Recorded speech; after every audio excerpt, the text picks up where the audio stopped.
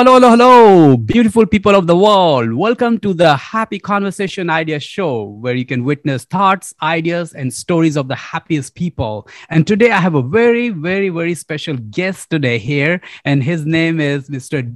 Don Green. He's not only my mentor and a good friend, but he is the CEO of the Napoleon Hill Foundation. Yes, you heard right, Napoleon Hill Foundation. Well, Napoleon Hill principles are almost like looks like over a century right now. The greatest speaker of the world and author who has adopted his principles is not less than Tony Robbins, Brian Tracy, Earl Nightingale, Jim Rohn, Mr. All these phenomenal authors, speakers, personal development coaches has adopted this principle at some shape or form, and they agreed on their verbal seminars and workshop, and I have witnessed too. But now we have this one of the profound time we got today. We have opportunity to talk to Dr. Green. Don Green, sorry. Don Green is the CEO of the Napoleon Hill Foundation. So I welcome Don Green to the Happy Conversation Idea Show. Thank you very much. I enjoy this. You know, I have a passion for what I do because, you know, at my age, most people would have retired many years ago when they reached financial success. That seems to be a goal, a lot of people to retire. I have no intentions of retiring. Okay. That's great. You're so humble and kind. And this is one of the greatest sign of a successful and humble personality, that if you even retire, but you still keep working. Now, you've been interviewed for thousands and thousands of times for decades. And I know that, but today we want to start with you. Please tell us about your journey, your adversities and defeats, and how you become so successful. Please share about that. Okay. Now where you want to start, but I was born in the mountains of Southwest Virginia, and it's a coal mining area. A lot of poverty existed for many years. Lack of education, lack of roads, transportation, so forth for many years. My mom was one of 16 children. Her mother died when she was 8 years old. The father never remarried. But back then, the boys would go to work in the coal mines underground, even early as age 12, 13 years old. There was no labor laws to protect them. And my dad went to work at 14 in the coal mines, and the girls would get married. You know, that was kind of a way out at early ages. It was nothing for them to get married at 13 or 14. And my dad was from a large family also, and they grew up during the Depression. My mother was born in 2021, my dad in 1917. So they were married and grew up in the Depression, and they had a 7th grade education. I asked my mother once, why did y'all just go to 7th grade? That's as far as the teacher went, was the 7th grade. There was no other schools around. There was no school buses. You know, they would have had to go someplace else. And so they just went to work. Even in Hill's day, when Hill was born, there was no requirement to go to school. His father thought, go to work. School wasn't mandatory, and it was only open for 3 or 4 months a year. Them working on the family farm was more important than going to school. So it was never emphasized. Of course, in Hill's place, his mother died. He was before he was 9, and his dad remarried, and she happened to be a school teacher, the widow of a high school principal, and a daughter of a doctor. So education was very important. So that was his salvation. She stressed education. But myself was growing up like that. I grew up without running water in the house. We never had indoor plumbing. But other people all around us live the same way. So I guess got a bathroom when I was in high school. The first bathroom we'd built a house and with a bathroom in it. Wow. So, but books were important to me, and I saw education was. And just something told me that the coal miners, underground coal miners at the time that I'm talking about, they had a life expectancy of 20 years less than other people, other men. Okay. And so it was very dangerous. There were no labor laws, and men could be replaced real easy. I mean, just get somebody else to come in. And they were wholly dependent on the company. The company owned the company store where they got all their groceries, everything they needed, their clothes and what have you. And they had the company houses. Most of them did. And when they got water, it was the company's water. And when they got telephone, it was the company's telephone. Okay. Everything was dependent on the company. But I saw the need for an education at an early age, and I liked to read. And I read successful people, and I read and I read and I read. And I don't mean to be arrogant, but I knew I was going places. Okay, you can say you can you can say dreaming or what you want to, but I knew that I was going places. Of course. If somebody said, if these other guys do it, why can't we do it also? So And true. so education was very, very important to me. We only had a 2-year college, and I attended it. I drove a school bus, pumped Okay. gas 75 cents an hour. School bus made $85 a month driving a school bus. And I learned to make money at an early age. Uh, Wow. I can remember making $3 when I was 5 years old. It's the Wow. biggest $3 I ever saw in my life. My dad was a coal miner, probably making at that time probably eight, maybe $7 or $8 a day. And the men were all outdoorsmen. They dug ginseng. You've heard of ginseng, I know, is a root, and it was expensive. It was even back then. So in their spare time in the summer, they would Yeah. the woods. They would hunt ginseng and dig up the roots and sell it. It was sold as a herbal medicine. The Chinese still put a lot of emphasis on it. It's really, really expensive today because it's only a small root. It grows in very obscure places. It's not a lot of it. But Dad showed me another herb, which was called mayapple, that Okay. grew along the creeks. And he showed me how to dig it before I ever started to school with a little hoe. And I think it was around 20 cents a pound. And the first time I dug a lot and had to wash the dirt off and dry it before you could sell it. They wouldn't buy it green.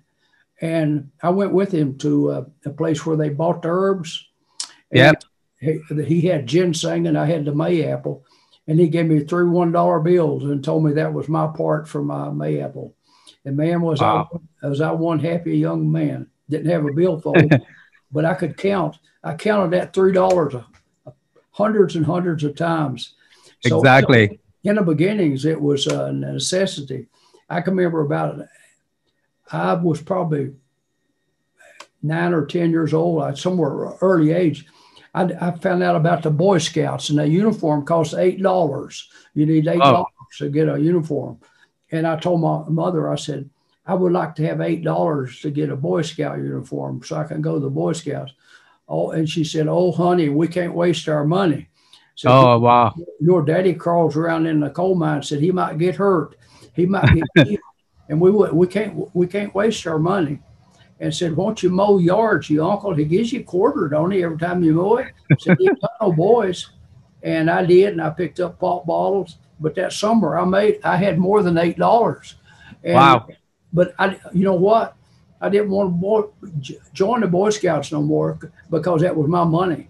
I learned to I learned to make money for the absolute necessity, and Excellent. then after it would come easier. I learned to make money because I knew I could, and my Ex- mind was open for all these other projects. And we don't have enough time to tell all of them, but I cut Christmas trees. My brothers and I sold them. We cut wow. mining timber. We dig holly. We sold stuff out of the garden, and you name it, over and over and over. I was always continuously into things where I could make money. In fact, I had a zoo when I was in high school, and I charged a quarter to get in. I had started off just had snakes, poison Yes. snakes, 10 cents for children, Wow. and then I bought a black bear off of the Indians down in North Carolina, and I bought some exotic birds and some bobcats. Some people call them wildcats, and some other animals and some exotic birds. And I got little souvenirs and started selling them. Put a little peel off. I ordered little labels. It said Indian Mountain Reptile Garden. You put a little ashtray. That made it a souvenir when you put a little label on it. And Yes. you could buy a little ashtray, comical ashtray for a quarter, sell them for $1. And I just learned to make money. In fact, I had an older brother, and while I was still in high school, I let him have money to buy his first house. I don't mean to pay for the house. I mean to pay down and do the closing on the thing. So Intelligent. I had a knack for making money, and it stuck with me. To Excellent. Excellent. Well, and this is profound, Don, that you started from scratch with your humble beginning of earning $3, then wanting $8 for those costs. And then you did all that kind of thing, what you can, but you were a born entrepreneur. But I think we all are born, we have all have greatness in us, and we born entrepreneur to win and to succeed. Some people realize in early stage, like you took that initiative, personal initiative, to utilize your intelligence, and you went above and beyond to make what you are today. Well, thanks for sharing your personal story. It was really, really inspiring, and I think it was untold. And we are so glad, and especially I'm so happy that you shared with us.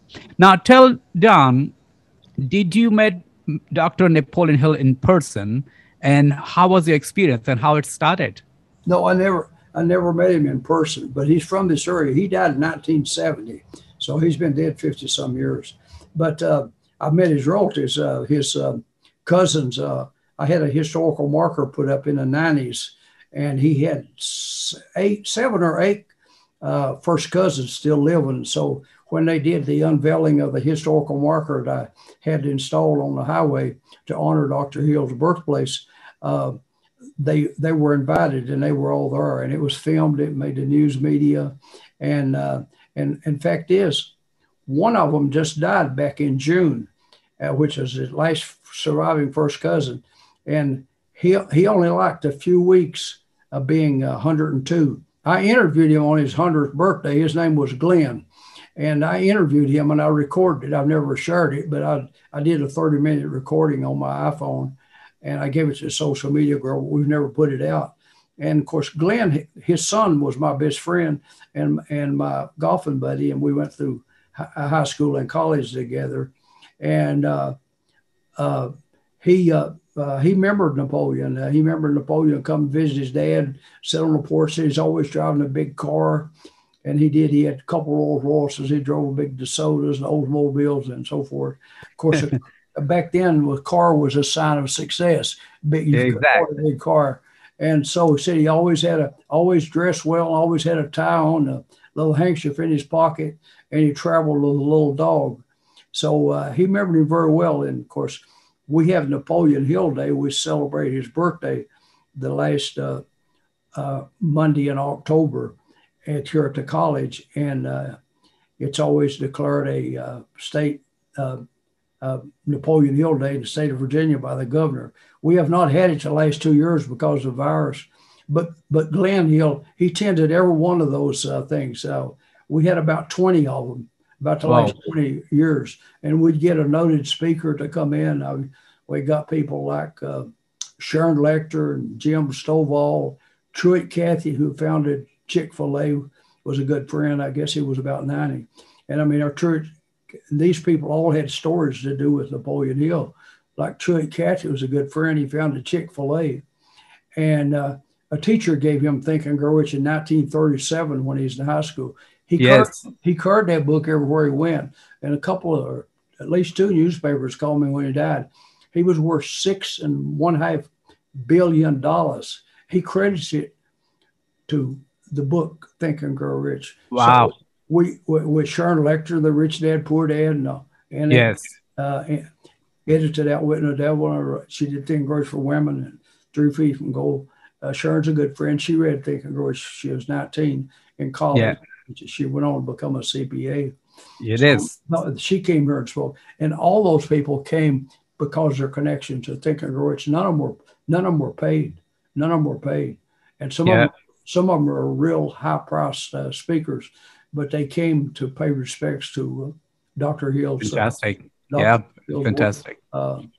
And had some fabulous stories of how the material affected him. No, thanks for sharing. This was very important to the world should know that the humble beginning of your life story and then how you started and when you met and all. Now, tell us how long you've been enjoying the journey with the Napoleon Hill Foundation. Well, I've been and how it started also. I've been CEO 21 years. And of course, out of 350 million people in the United States, I think I got the best job. Indeed, you have it, no doubt. See, I have a saying, Happy, that sometimes your ship don't come in. Uh-huh. Who said you couldn't swim out where it was? Ah, I'm in a town with 3 red lights. Nobody come down here hunting for Don Green to run the Napoleon Hill Foundation. I was working as a bank president. I gave a talk to a historical society in Pound, Virginia, where Napoleon's from, about 15 minutes from here. And basically, those people didn't know who Napoleon Hill was. Of course, I had read the books and talked about him, and I was working as a bank president. I didn't need to take on nothing. But when I got home that night, I took a pad by my bedside and I wrote a note to the foundation. Of course, I had taken their course, mail order course, and I wrote them a note and told them what I'd done, so forth and so on. So I get a letter back inviting me to come have dinner with the board in Chicago. wow. And I did, and I couldn't wait to meet Mr. W. Clement Stone. He was chairman, and we had dinner, had lunch together at the airport, and one of the airlines had their own area, had a lunch catered into us, a friend of Mr. Stone. And he, somewhere during the thing, he said, he called me a boy.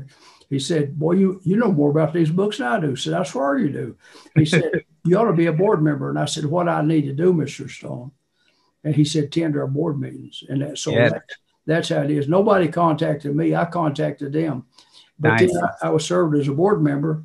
And then I knew that they would talk about getting somebody, Mike Ritt, but the only other CEO they had, and he was up in years and couldn't travel, and his health wasn't good.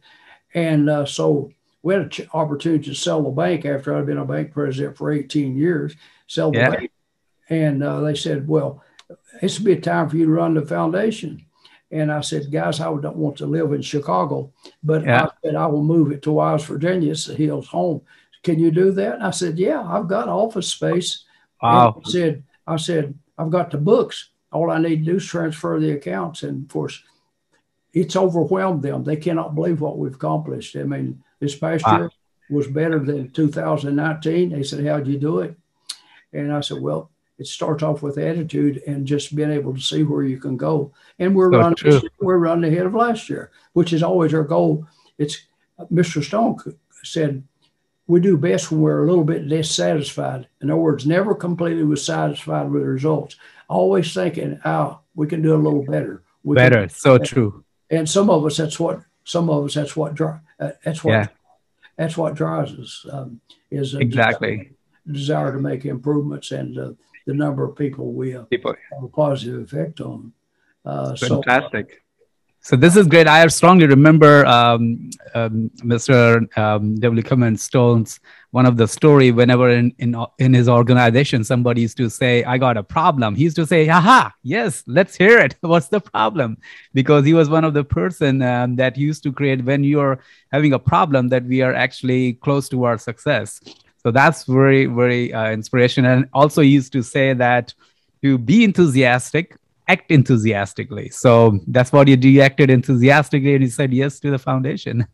So tell us now, let's talk about this one of the profound book in the world, Think and Grow Rich.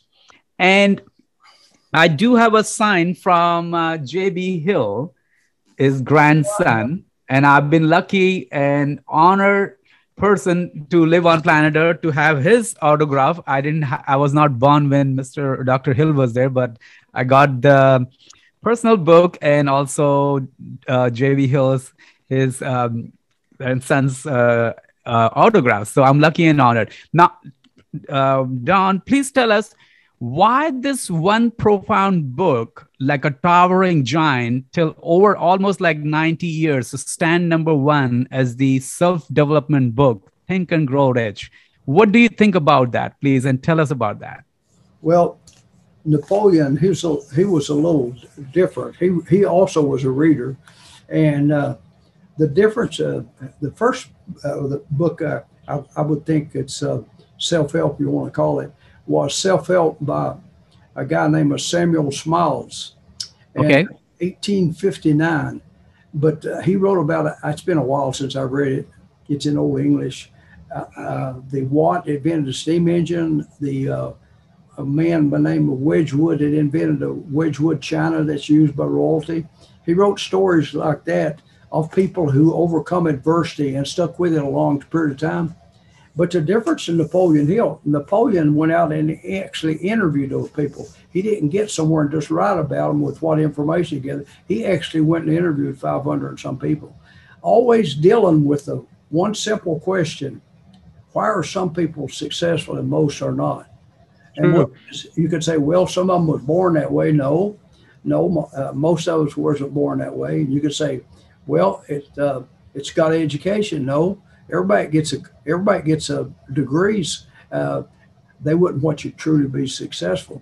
It's different things they did, and of course. And he said, of course, he always number one was was goals or deficits or purpose. The starting point of all Achievements. was have something other that you can go to bed thinking about, wake up thinking about. In other words, something that you consider worthwhile, that you have a passion for. Because if you don't develop a passion for it, you run into an obstacle. What do most people do? They quit. True. And them stories in he lined, I said, if you're really busy, you could read the second chapter on desire.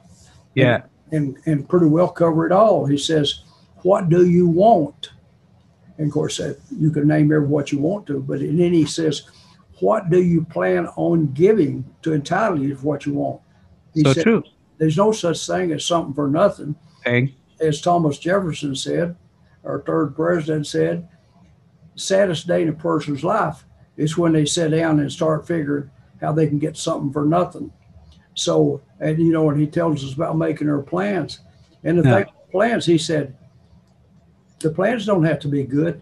But Yeah. the biggest part of any accomplishment is starting Starting. where you are from what you know, and you can True. always get help.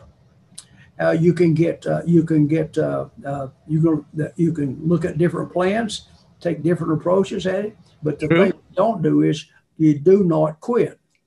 And that's the reason I did the book and got it started on 3 Feet from Gold. That story out of Darby that the man quit, and when he was in 3 feet of a tremendous Good. hole, but he said he learned from it never to quit when selling insurance to a person that says no, because Yeah. he learned from that his time of quitting on Experience. Yeah. the gold thing. But this Yeah. book we talk about, what I like about it is I got this published. It's an exact copy of Napoleon Hill's first edition. Not Yes. one word's been changed. And for example, if I just open this book up on page 207, and you look up 207 on his book here in our archives, Yeah. it will match word for word for word. In other words, it's got the same number of pages. Yeah. We had the cover designed as close as we could, because happy on the Yeah. original copy, the book had at the top, for men and women who resent poverty.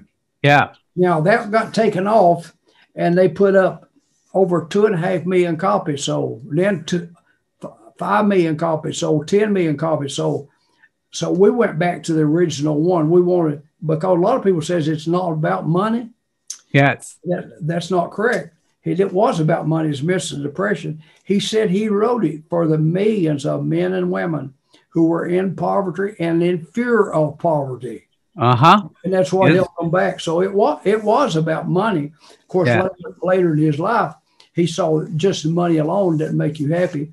The last book he wrote was in 1964, that prior to his death, it was published. And it was Grow Rich with Peace of Mind, that it takes more than money. And really his writings over a period of time will show you, and it's in his quotes over and over. And in fact, as I'm working on a couple of new books, over and over, you can get from his writings that there's one way that you can have a happy life, and that's by serving other people, make someone else happy. So true. I strongly agree on that, John. As long as you're concentrating on yourself, there's never enough. So true. Peggy Lee had that song out, Is This All There Is? I Oh, if know. I got that Mercedes, I'd be happy. If I got this Rolex watch, if I got this, it's always Yeah. something else. Unless you're Bill Gates or Warren Buffett, Yeah. you'll run out, and just things don't do it. But you have to be So true. involved in making a difference. Sad to say is, most people leave this place, and when they're gone, they've left no footprints. What did they do? Well, they I think we don't remember. They just they die with their dreams in their head, and it's in the graveyard now. So yeah. true. Thanks for sharing this, Don Green. Now, let's talk about the second book we call Outwitting the Devil. Actually, this book came after 1937, if I'm not wrong, and it stands still monument, and it was not published till last 10 year, I believe so. Please tell us, share some light on that, why this book was hidden so far, and what was the reason, and then now it's out, what this book is mean to the world. It was in 1938. The women objected to it, even the use of the word devil. And Yes. I had the manuscript all these years, and I had about 10 years for publishers. I said, I guess we did it in 2011. But anyway, I had the manuscript, and I'd read it. I don't know. I'd read it different times. I read it several times, and I saw the potential in it. It's dealing with one word, FEAR. That's what it's about. But, and I put the quote on it from somewhere else, fear. It's a man devil. It's the fear is between our ears. So true. We create, for example, there is no such thing as stress. There is stressful thinking. We create our own stress. You know, you can look at a brown spot on your hand, and you look at it and think about it long enough, you can be convinced that you got skin cancer. It's all in your head. It's not. You don't need to be careful. But we create our fears and our stress by our thinking.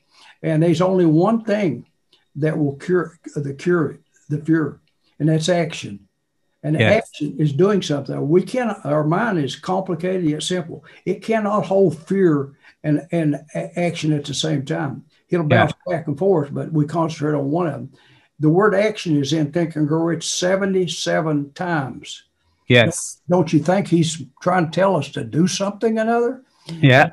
And of course, how the book come about, the women objected to it on religious grounds, and I kept asking about it to Charlie Johnson, who was Hill's nephew. Yes. He's a cardiologist. Napoleon sent him to medical school, never paid him back. He said Napoleon didn't want the money. But I would say, he always called me Donald. Donald, them women don't want that book published. So one day I said, I'd bring it up, and sometimes we speak before we think. And this is a case on me. I was talking to him I said, Charlie, I can publish that Outwitting the Devil, and we can help a lot of kids to go to school. Donald, them women didn't want that book published. I said, Charlie, both them women are dead. And of course, one of them was his wife, and the other was his aunt, which was Napoleon's wife, Annie Lou. Oh, he said, well, looks like you're going to publish it anyway. I said, no, Charlie, I'm not. You're the chairman. I respect you. I'm not going to publish it until I get to, okay, well, go ahead. Oh, wow. So we published it, and I got interviewed by a guy named Alan Mark, had a program called Industry Visions, and it's a book in itself. He called me one time to set up an interview, and he interviewed me, and we talked about Outwitting the Devil. He prayed for a press release. Our interview, word for word, was in over 200 newspapers. Wow. And he said, when the interview was before it's over, he said, now when the interview's over, I need you to hold on to me. I got to sign off and all, but I need to talk to you. And the guy's name was Alan Mark. And he said, you're probably wondering why I did this interview with you and why I paid for press releases. And I said, no, but I appreciate your support. He said, you've been sending my son books in prison for years. Oh, wow. And I said, what's his name? He told me. I said, that's not your name. He said, I had to change my name. And the story was, this young man, I believe he was 19. My wife saw the program. He was on a reality show called Jenny Jones. Okay.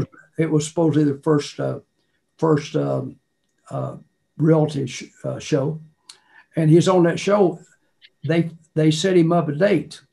Now, and I didn't see the program, but my wife did. When I went home that night, I told her, "Oh my God, I saw it." He went on a date. He met this at the restaurant. His date was a man. Okay, it was a man. So when he went back to work, he worked in a place at a furniture with young guys and refurnished furniture, and the guys made fun of him, which tore him up. So he goes home when he gets off work. Goes home, gets his dad's shotgun, goes to that guy's house, and when the guy come to the door, he blowed him to bits. He killed him. Oh. And of course, that put the TV program off the air, and it cost somebody a lot of money. I were an advertiser to whatever, but anyway, and that young man I kept sending him books. He got his BS degree, got his master's degree while in prison, and I don't know. He served 20 some odd years, but he was up for parole. And I wrote a letter to the parole board and told him the story. And told him, he tells me he's read over 500 books. I've sent him books over the years. He stayed in touch with me. He got 2 degrees, and I think I said terrible accident, terrible what happened, but I think he's can be a useful member of society. And about 3 or 4 years ago, they paroled him. They actually paroled him. So that was the story. But that appeared in the newspapers, and the book hit the bestseller list right off the bat. It was done through Sterling, which is Barnes and Nobles. They didn't ship enough books to the stores, and they sold out. We were getting phone calls. Why can't I get the book? Why can't I get the book? And so a little while of getting them. It's in. Well, I just licensed it in Russia. I've licensed it in 57 languages, I believe, so far. Yeah, so true. And I want to say personally, thank you so much for also giving me a rights and chance to rights for the Asia to. There's one other thing I got to add to it, Happy, and that is one day my assistant come back and says, "Don, Charlie's on the phone," which our chairman, and he always called me Don. Don, how are you? I'm okay, Charlie. What can I do for you? Well, I'm going to be speaking to a group of cardiologists, and he said, I'd like to have about 50 copies of that Outwitting the Devil sent to me to give out. Wow. I said, we can do that. And so we bought, and he never paid me for them. Okay. I sent them out to him, but then I told my assistant, boy, for 10 years, he didn't want me to publish it. And now I'm giving him 50 copies of it for free. So, anyway, it didn't surprise me because it's dealing with fear. Yes. And in fact, fear appears in Think and Grow 77 times. No, 73 times. Action 77. So it's mentioned almost as much as action is, because everyone has fears, but one word you need to know to conquer them, and that's action. Do something. Do something. I saw a little clip on a news program. This old lady over in Tennessee, Unicoi, as you go over into North Carolina, and she said, when I worry, I go out and hoe in my garden. Because I worry while I'm hoeing. See, okay, she simply took some action. You can't reason things of fear by thinking, because you're going to think over and over, and you're going to keep exaggerating and what have you. And first thing you know, you have worried yourself sick. So true. Our mind can make us sick. I know. Also, maybe can make us well. Good. So the book has played a great part in people's lives.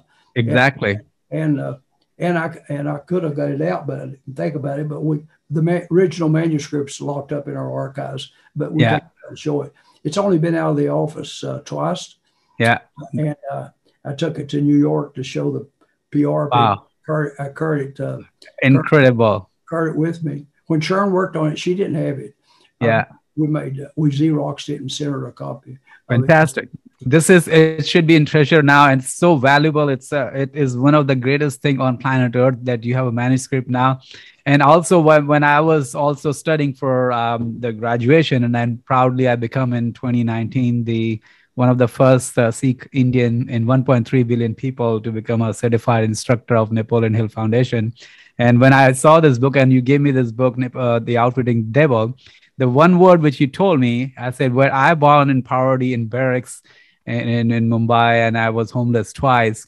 I said there was a lot of fear, and I said if this book can release there in India in another movie or another digital way, that it can eliminate all the fears have people in the mind and the world too. So I strongly agree that you said word action. I took the action, and you helped me to give the rights for Asia. I'm so thankful for that.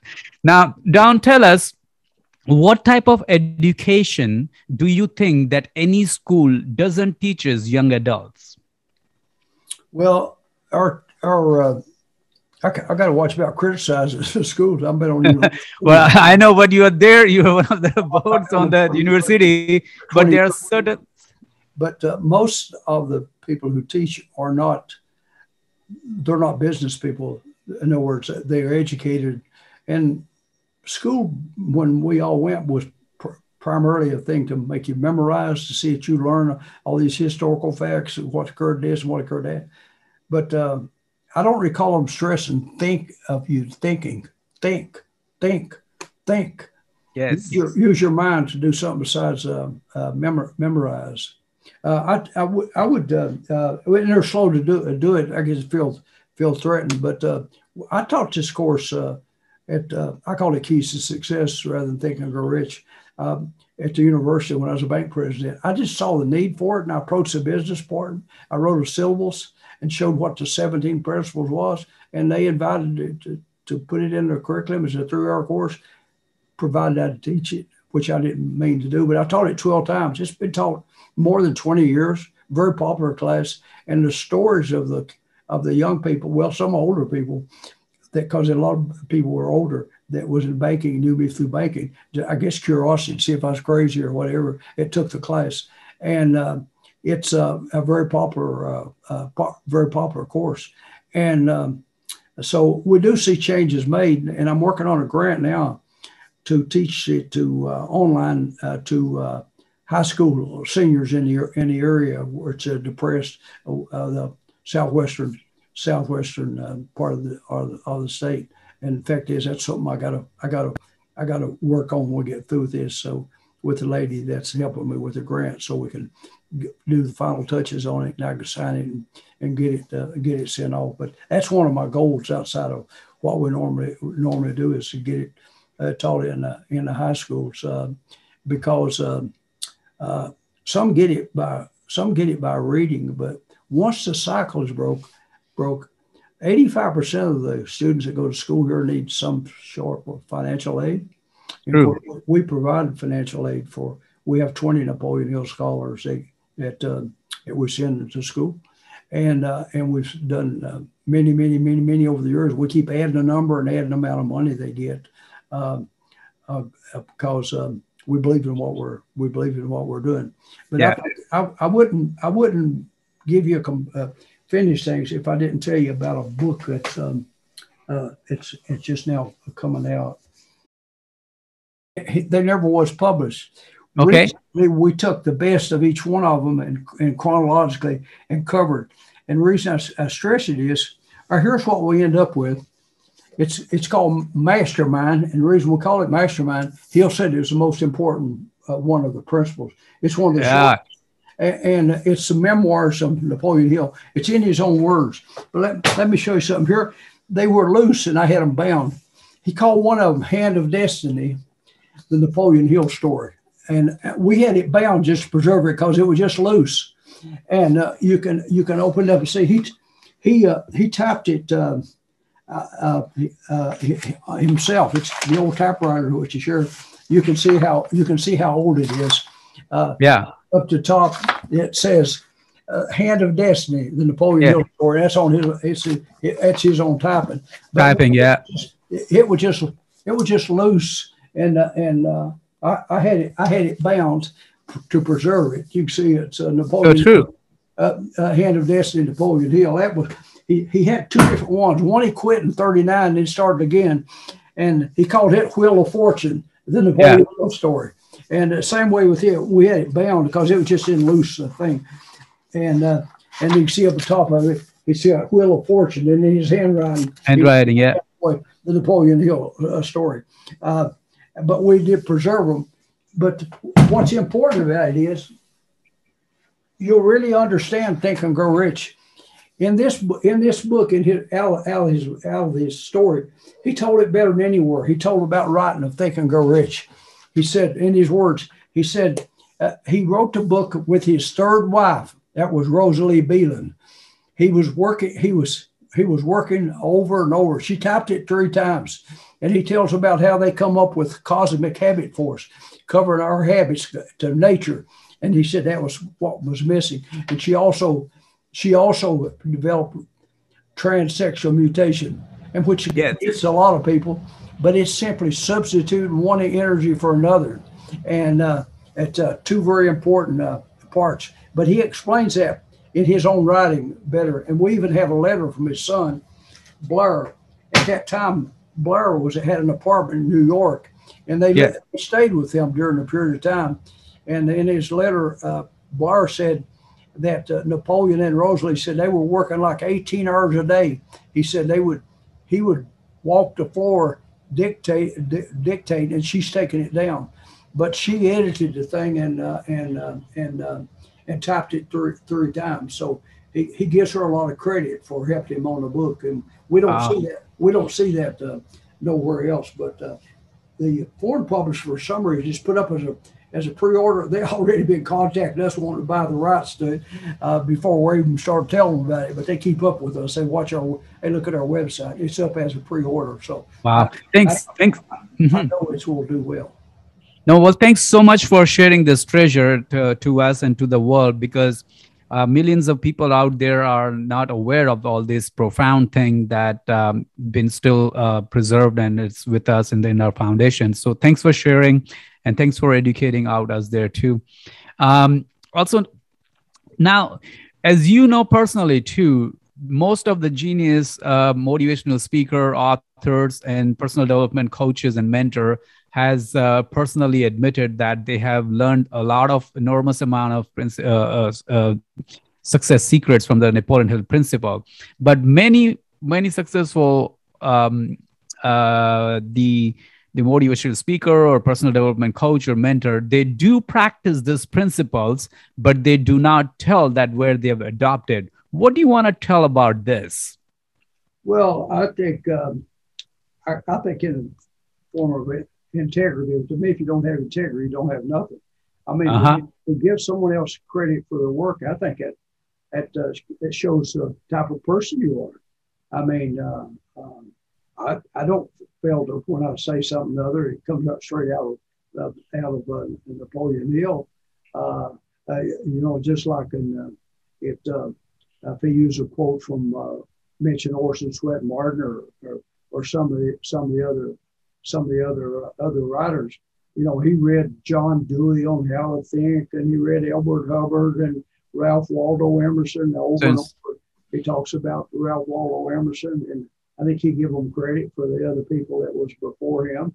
And it had an effect on him,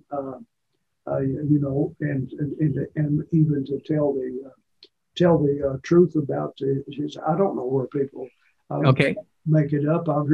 I had someone out there said Napoleon was so broke he sold his typewriter for $10, and I've got his typewriter, and it's sitting up off to my sit on the table, and it's an L.C. Smith.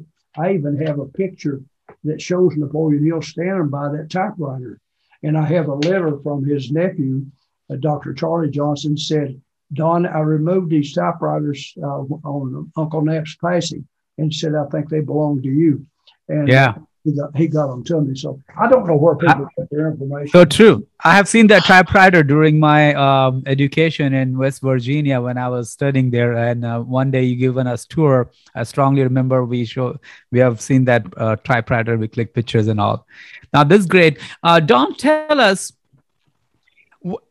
during this time when success is available for everyone on planet Earth, why still only few people succeed in life?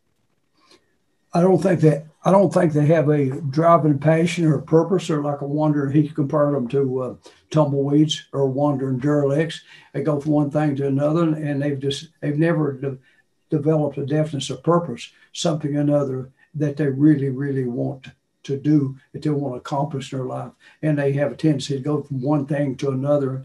And those people later in life are be the same people that says, well, that people, rich people, they're dishonest, or it's give to them, or what have you. And I use a quote in a book. I've got a book coming out in February called Millionaire Mindset. It's Don Green. It's just me. It's already up as a pre-order. And Victor Hugo, the writer, said, it's not that people were planning on failing. Okay. They simply failed to plan. Aha. I love that. That's an incredible. That's it. I mean, get up for a day. My first, I got a index card on my table where I ate my oatmeal or cereal. And it just says simply, God, show me someone I can help today. In Jesus' name, amen. So yes. I'm going to make sure that the day's not over and I've not sent someone a book or wrote somebody a note or done something or another that hopefully made the world a little better. But people don't have anything worthwhile. But it's in easier. But if you want to see somebody that's on the road to failure, just listen to someone who's making excuses. Okay? Yeah. Mr. Stone said, you got a problem? Great. We get paid for solving problems. Solve problems means you got opportunity. And if everything was going right, you have to think and look for things that could be made better or made cheaper or made more convenient or whatever. Because there's only one way you can make money, and that's selling something. Either sell goods or services. If you can paint, sing, tell jokes, write books, or whatever, you got a service you can sell, or you make a hula hoop or a better mousetrap or whatever. You got to sell something or other. Something. What we're doing is we're selling ourselves. We're selling ourselves. Until you discover that, why should someone turn loose their money and give it to you if you don't have nothing that they value more than they value their money?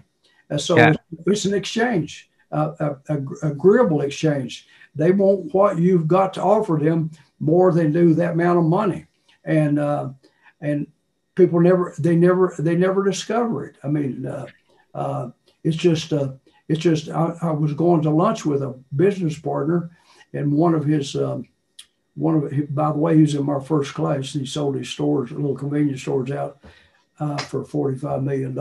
He took my course. It's only one college course he took as a night course. But anyway, a man I'd seen before, and we just passed him, and he said, asked him how he's doing. And my buddy asked him, said, you ever get you a job? No. He said, well, where all have you applied? Nowhere. He said, nobody's hiring. So that guy's probably not going to have anything good happen. It's so true. I agree. Nobody's going to come in, knock on your door, grab you and say, Happy, boy, have I got something for you. No. You know, it's a saying. That's true. So true. Don't come in, go swim out where it is. Nobody says you can't swim out there where it is. So you've got to put some effort out and develop it into something. And yes. I did fundraising with Zig Ziglar before at a member of the Christian college up in Pennsylvania one time. And he had this thing saying, how bad do you want it? I love it. Do you want it? And that answers a whole lot, because it's something that is, well, I don't really care about that anyway. My wife said I was wasting my time. And so forth. I mean, you have to develop the attitude like Edward Barnes. He said, this is what I'm going to do. I'm going to partner with a great Edison. That was it. I mean, yes. Hobos are trained. His wife said, he ain't going to say you. Why should he be dealing with you and all? But he didn't. No. He didn't take that. He was convinced that what did he do? He wanted it bad enough to potentially make a fool out of himself, and then up scrubbing toilets and scrubbing the floor.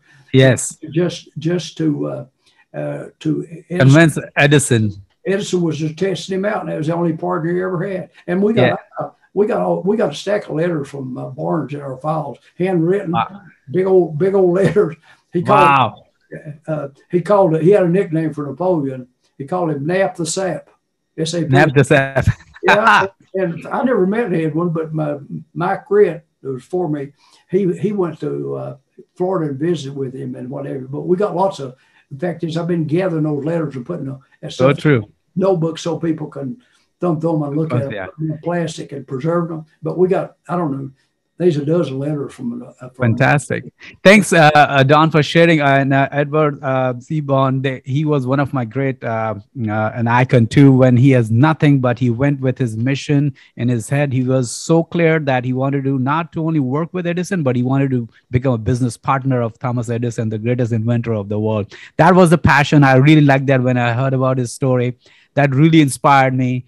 And in my personal life, and I went through that certain so many stages that I wanted to do business with the biggest entrepreneur and millionaires, and I have no capacity to rub shoulder with them right on the first day.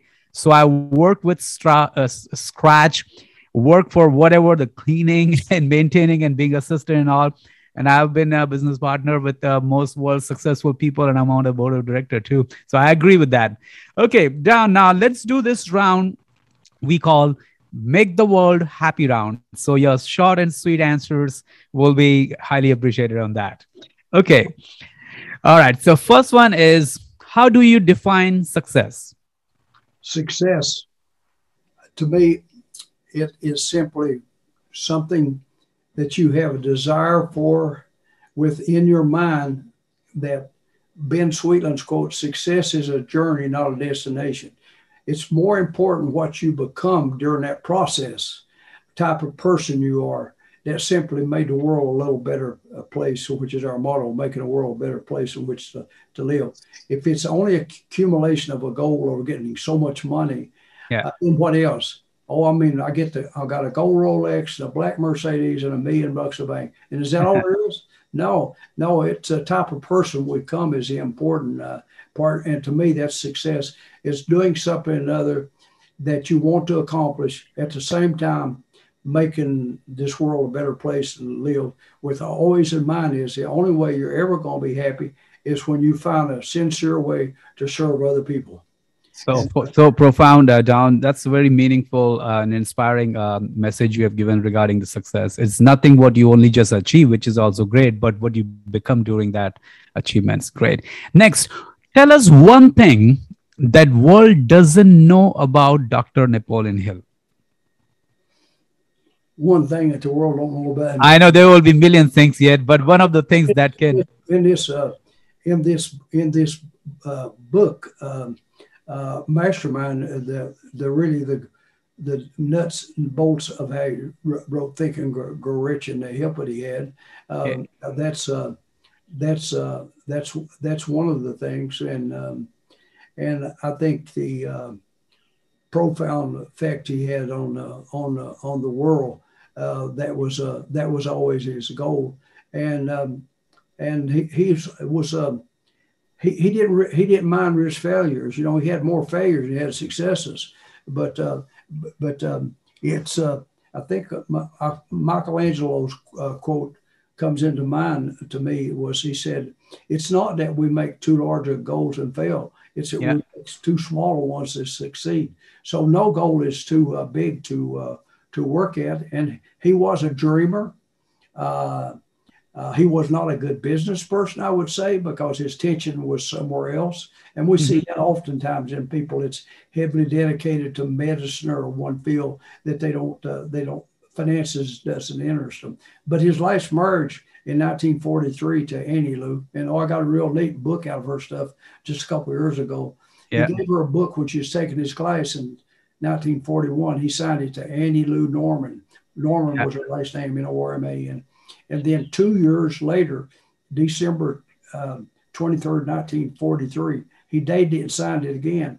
And that was the day before they got married on Christmas Eve. He yeah. said, you had the author and now you got the book. That was in Wow. personal belongings. And so I put it in the archives so people can see it. But he had no financial problems from the year 1943 because Annie Lou had been an office manager for a book publisher, and she ran the office, and Yeah. she was financially well off. He, she ran his finances from 43 to 70 till he died. When he died in 1970, she Yes. lived to 1984. Yeah. This one here. Sorry.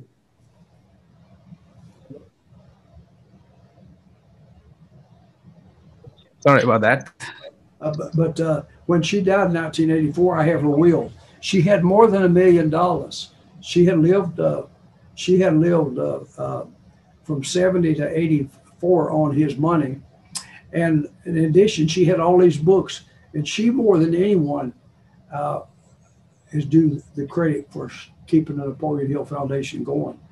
Because originally it was just three of them, the attorney and them, had set the thing up, and she worked diligently and put all his books and all in that foundation. She couldn't. She didn't have to do that. She could have sold them things for a fortune, but Okay.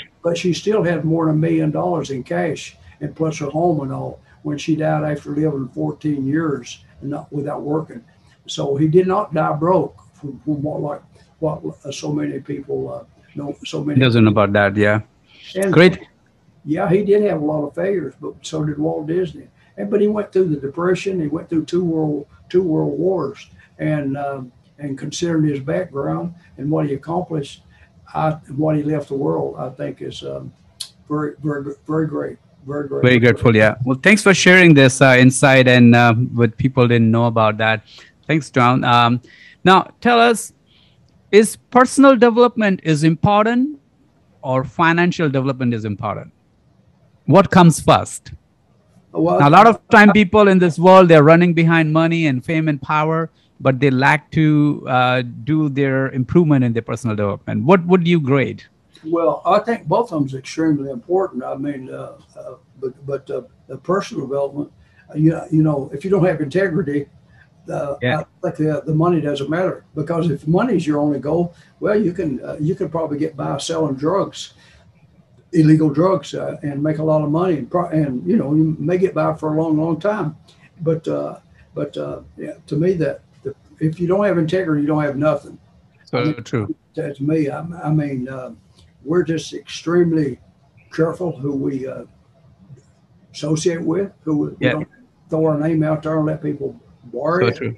and whatever. It's the integrity, and Yep. and of course the money is important, because Zig joked about money. He said people said money is not important. They lie about anything. Money is important. So Yeah. much of the stuff that's done, whether it's research, medical research, or tuition for young people to go to college, it takes money's not everything, but it's the next oxygen. Next option. Yeah.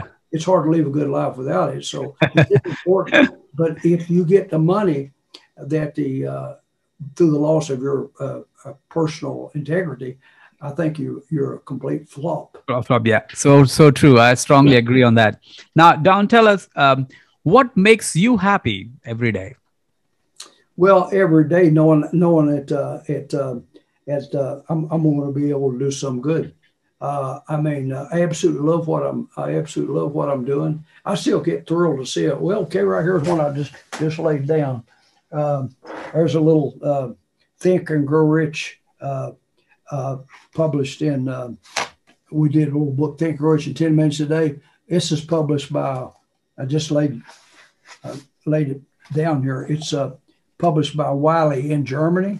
Yeah. And I still thoroughly get these books. We asked in our contract for two two books, so we open them up and see if our copyright's inside of them.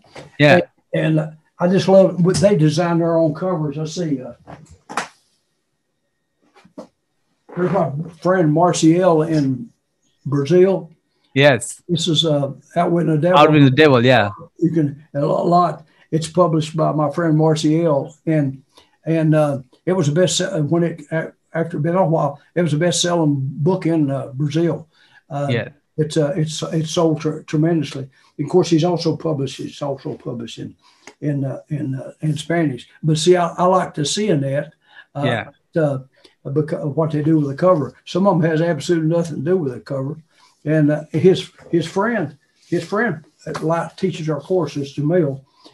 That's his magazine. He calls his group Mastermind, and of course they work together because on this one, it's in Portuguese, but somewhere or another, he's got about 250 people that works for him, and of course, you can see Earth, Mars, there's a bunch of our books published. Yes, He's advertised in that. He's that's advertised great.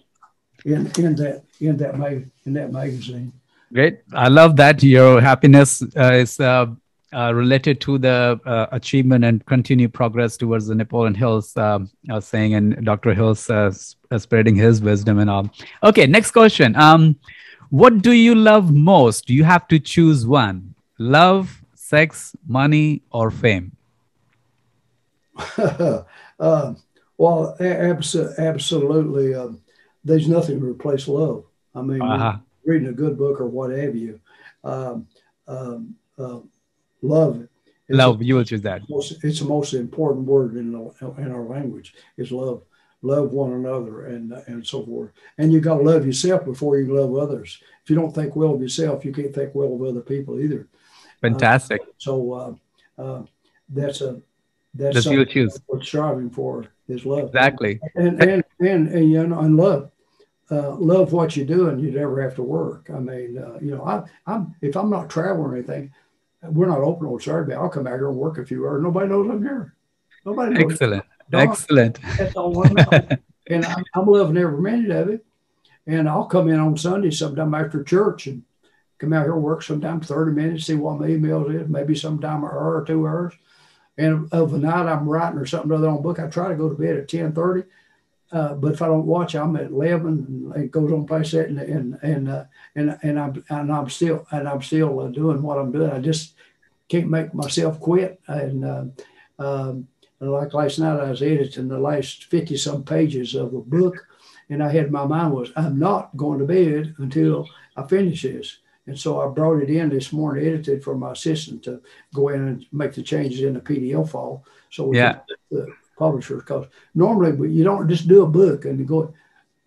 Some of them I probably went through 8 or 10 times, but all of them's went through 3 or 4 times, and plus our attorney has edited at least a couple times before we feel good to send it out to the publisher. But you just enjoying what you're doing. You know, lovely, love. I'm on the same page, so high five with that. Thanks. Now, tell us, what is the one lucrative advice ever you got? Well, my social media's put a nice sign up on my entrance to my office, and it says there's 2 ways we can learn. One is from books, and the other is from being around smarter people. Don Green. I said, I said, you've told me 1,000 times. Well, I borrowed it kind of from the old cowboy, Will Rogers. He said something very similar to that, but that's it. You start thinking is, how else can you learn? When I said books, I took audio books. But see, if you don't read nothing, you're already behind. And then if you're all around smart people, smarter than you are, who are you going to learn from? See, that we do a lot of prison work, but the prison work's not hard to analyze. Those men and women go into prison. So many of them return again. You know why? They go back to the same friends they had when they went in. It got them in trouble to start with. So true. You can't change your physical environment much, your height and your color of your eyes and your hair. You get that from your parents and your grandparents. But our social environment we grew up in, we can change that. You know, we can change that. But so many people, they get comfortable of being unsuccessful. I mean, it may be a pressure for some people to live up to certain standards and so forth. But again, it comes down to how bad you want it. But you want it. That's the reason the recidivism is so great. So true. I agree, both. So nice. Now, tell us, what is the one worst advice you have ever got? The worst what? One of the worst advice you have got. Well, when I tell people, when I'm investing, I hear people say I was on a cruise and tell you to, if you got a stock that's made 20%, you should sell it and take your profits and not risk losing it. But the biggest risk in life is taking no risk at all. So if you bought Microsoft at $30 a share and it got to 40, you're supposed to sell it? No, you just held on to it and you see it hit $300 a share. And I could say the same thing about Apple, and I could say the same thing about Amazon. So you have to consider the advice of other people, but you have to learn to make your own decisions. I mean, I follow Warren Buffett and Forbes magazine, the Wall Street Journal, but in the end, I make my own decisions because even if some of them are wrong, I learn from them rather than taking advice from someone that may not be successful or people's opinions Yes. or their ideas. And Yeah. and I would say I've done pretty well. Follow, Fantastic. I follow. agree on that, Don. Thanks for sharing. Now, this question is imagination. Okay. Imagine if God makes you a woman for a day, what would you do more of and less of? Well, I grew up in a family, a wife and a daughter, no sons, and I have a uh, uh, loving to work around women because in baking I had mostly women. I found women in general. You can't say it's all the time because I got a wonderful assistant who's been with me since he's in eighth grade, who is a wonderful, wonderful young man. He's 25. I started at $10 an hour in eighth grade, but we uh, women I think try harder. They try harder, Yeah. and because they have to, they still you can call it a glass ceiling or whatever. I don't think women are still they don't have the opportunities that men do, and I think there's a lot of good women that are role models. Uh, Sometimes women don't like to work for other women; they'd rather work for a man. But I think that's it. I think they made lots of improvements on the world, but there's a long way to go. And you can study economics in the countries where the women don't have the same as many rights as they have here. Without fail, I think they won't have as good economy. Yeah. Just think if you remove half the population from being able to contribute, how can you expect as good results if you got both sides working? So, but No. we're making steps, but Fantastic. we're not there yet. No, thanks for sharing. That's a very profound thinking behind that. It's so generous of you, Don. Now, this is also imagine question. Now, imagine if you would be the host of this show and if I would be the guest of the show, what question would you ask me? Uh, well, one of them is uh, what gets you up in the morning out of the house. You know, what drives you, and what do you intend to accomplish, and what's your idea on giving back, um, and sharing with others, and such things as how many people have you had a positive influence on your life? I don't care whether they're young people or old people, and how would you like to be remembered? Yeah. When you're laying on weight, do you want somebody to say, "Boy, old Happy, he had money in 7 banks and he had 4 cars and 3 houses"? Boy, that would be that's not nice. I'm thinking someone surely walk by and say, "I wonder how many young people he helped get a college education." Yeah. Something or other that made a difference after you're gone. Good. Well, this is a very profound question, Don, and I want to answer very sensibly in my senses, which I personally feel since childhood that my major purpose of my life is serving others. And I've been very passionate server. I have served in many different areas in industry, passionately, positively, and friendly. And I reached to the stage that I think I cannot give any more seminars or workshop, which I've given enormous, probably tens of thousands of seminar and workshop and classes I've done so far. But I found this wonderful platform, this platform of podcast. So I believe I can reach millions and millions of people around the world with this platform to bring most successful plus and yet happiest people like you to share their stories with the world so that they know this show, the happy conversation, is not about only just education, fame, money, power, or wealth. It's all about happiness. So I found this platform is one of my major reasons right now that I want to leave my legacy to continue forward onwards. When I'll be gone from Mother Earth, somebody else will carry on and will do that to share the happiest people's story. It's not about money. It's not about also fame and power. It's the happiness we found in the job or in the love or the relationship. So my answer to you is I'm doing this show to serve others, to make them more happy wherever they are and whatever they can do by listening to stories of profound people like you. Well, Okay. I appreciate it. We can take up on this again. It will be sometime up in the middle of October because I'm working on some grant things, and we can take up from here and do it again because I truly enjoy it. But I'm on a schedule, so Yeah, sure. And but just on a last word, well, I really appreciate your thing. I will discuss it on phone too. Just we'll last two questions, quickly one. What is your favorite word or your quote? ASK. Ask. I love that. Always seeking knowledge. I love it. You don't, you're not have to receive something if you don't ask for it. Yeah, I love that. Now, last question of the show, Don. What is your message to the beautiful people of the world?